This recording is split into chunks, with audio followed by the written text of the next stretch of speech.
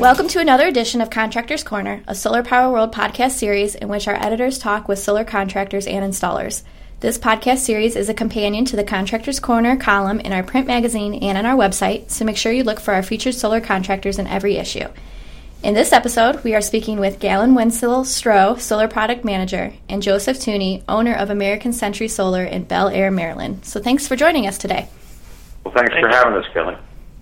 So let's start off learning a little bit about your company. When did you guys form? How many employees do you have? That sort of thing. The company was formed in 1993. We're in our 23rd year of business.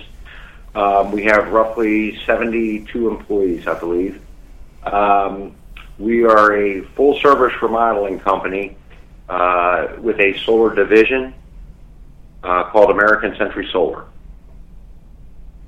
So what is the original company called, and what do you guys do? The original company the company is American Design and Build Limited, and again, the solar division is American Century Solar. And we like to say that for the past few years, we're a remodeling company with a solar division, but now we say we're a solar company with a remodeling division. That's how well solar's done for us. Okay.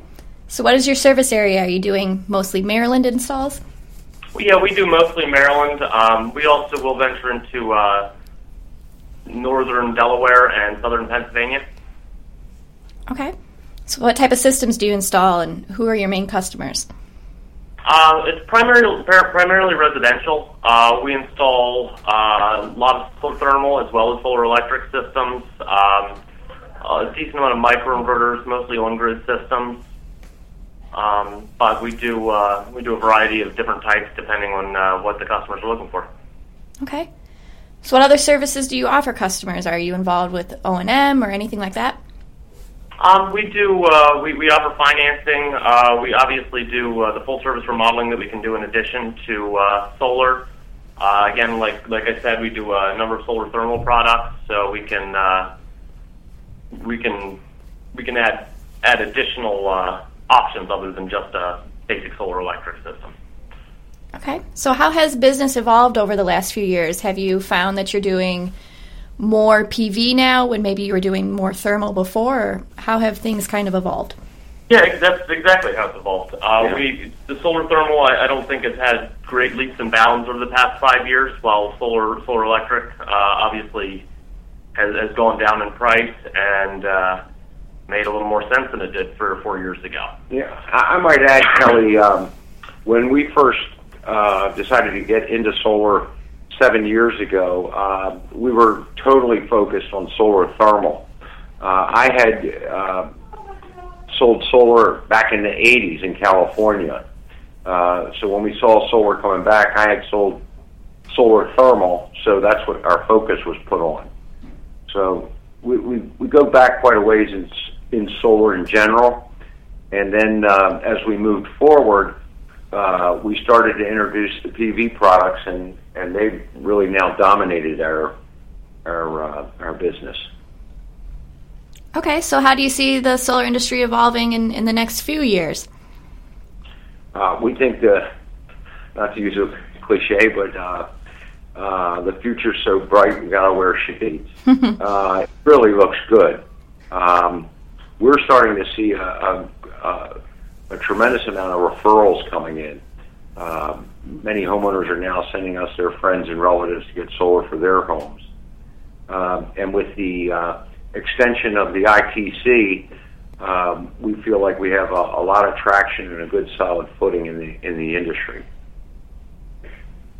Speaking of the ITC, were people waiting to maybe get involved with projects because they were waiting to see the decision on that? Did you have any feedback about the ITC? I think some more so on the commercial projects. I believe that was true. I think for the residential, I think there were some people worried, and they were more likely to try to do it sooner. Some people who were maybe going to be doing additional panels were possibly having second thoughts. But I don't think there was anybody who specifically decided not to, because I think it was announced early enough. A year ahead rather than the end of 2016. Right. Okay, so what are some of your struggles with the solar industry? Oh, boy. I think that within the industry itself, we need to police ourselves better. Meaning, I see, especially with the extension of the ITC, that a lot of new companies will look to enter the industry, and they may be less than scrupulous. We've already seen companies out there that are using some deceptive sales practices, and I think a lot of the problems that our industry could have if we don't do something now is within the next few years, some homeowners in the residential area, homeowners that are discovering that what they thought they were getting or what they were promised isn't what it is, and it could really put a black eye on the industry. So I would like to see us really police our industry, and the SEIA is real important in that respect, and for all of us just to watch what's going on with other companies coming into the industry. Okay, that's interesting. What do you enjoy the most about the solar industry? Well, first off, what I enjoy most, how about if I said my wife? I met her 30-some years ago selling her parents a solar system. So, yeah, that can be the thing you like the most, yeah. But it's, when you have kids or, nephews and nieces and you see where, everything else that's going on in the world that's maybe not so right, you can feel like you're doing something positive for the world and for their futures. Right. And on my side, my family is a very environmentally conscious family. My father's a climatologist and has believed in climate change for 35, 40 years and been studying it very closely, putting up satellites to measure things, and I feel like what I'm doing is somewhat related to helping prevent climate change or at least minimize the impact of oil and gas and coal. Yeah. So what do you guys think has enabled your company to be successful? Because we have Galen on board. And I'm not really being facetious when I say that. We're really blessed with very, very good people here at American Century Solar and American Design and Build.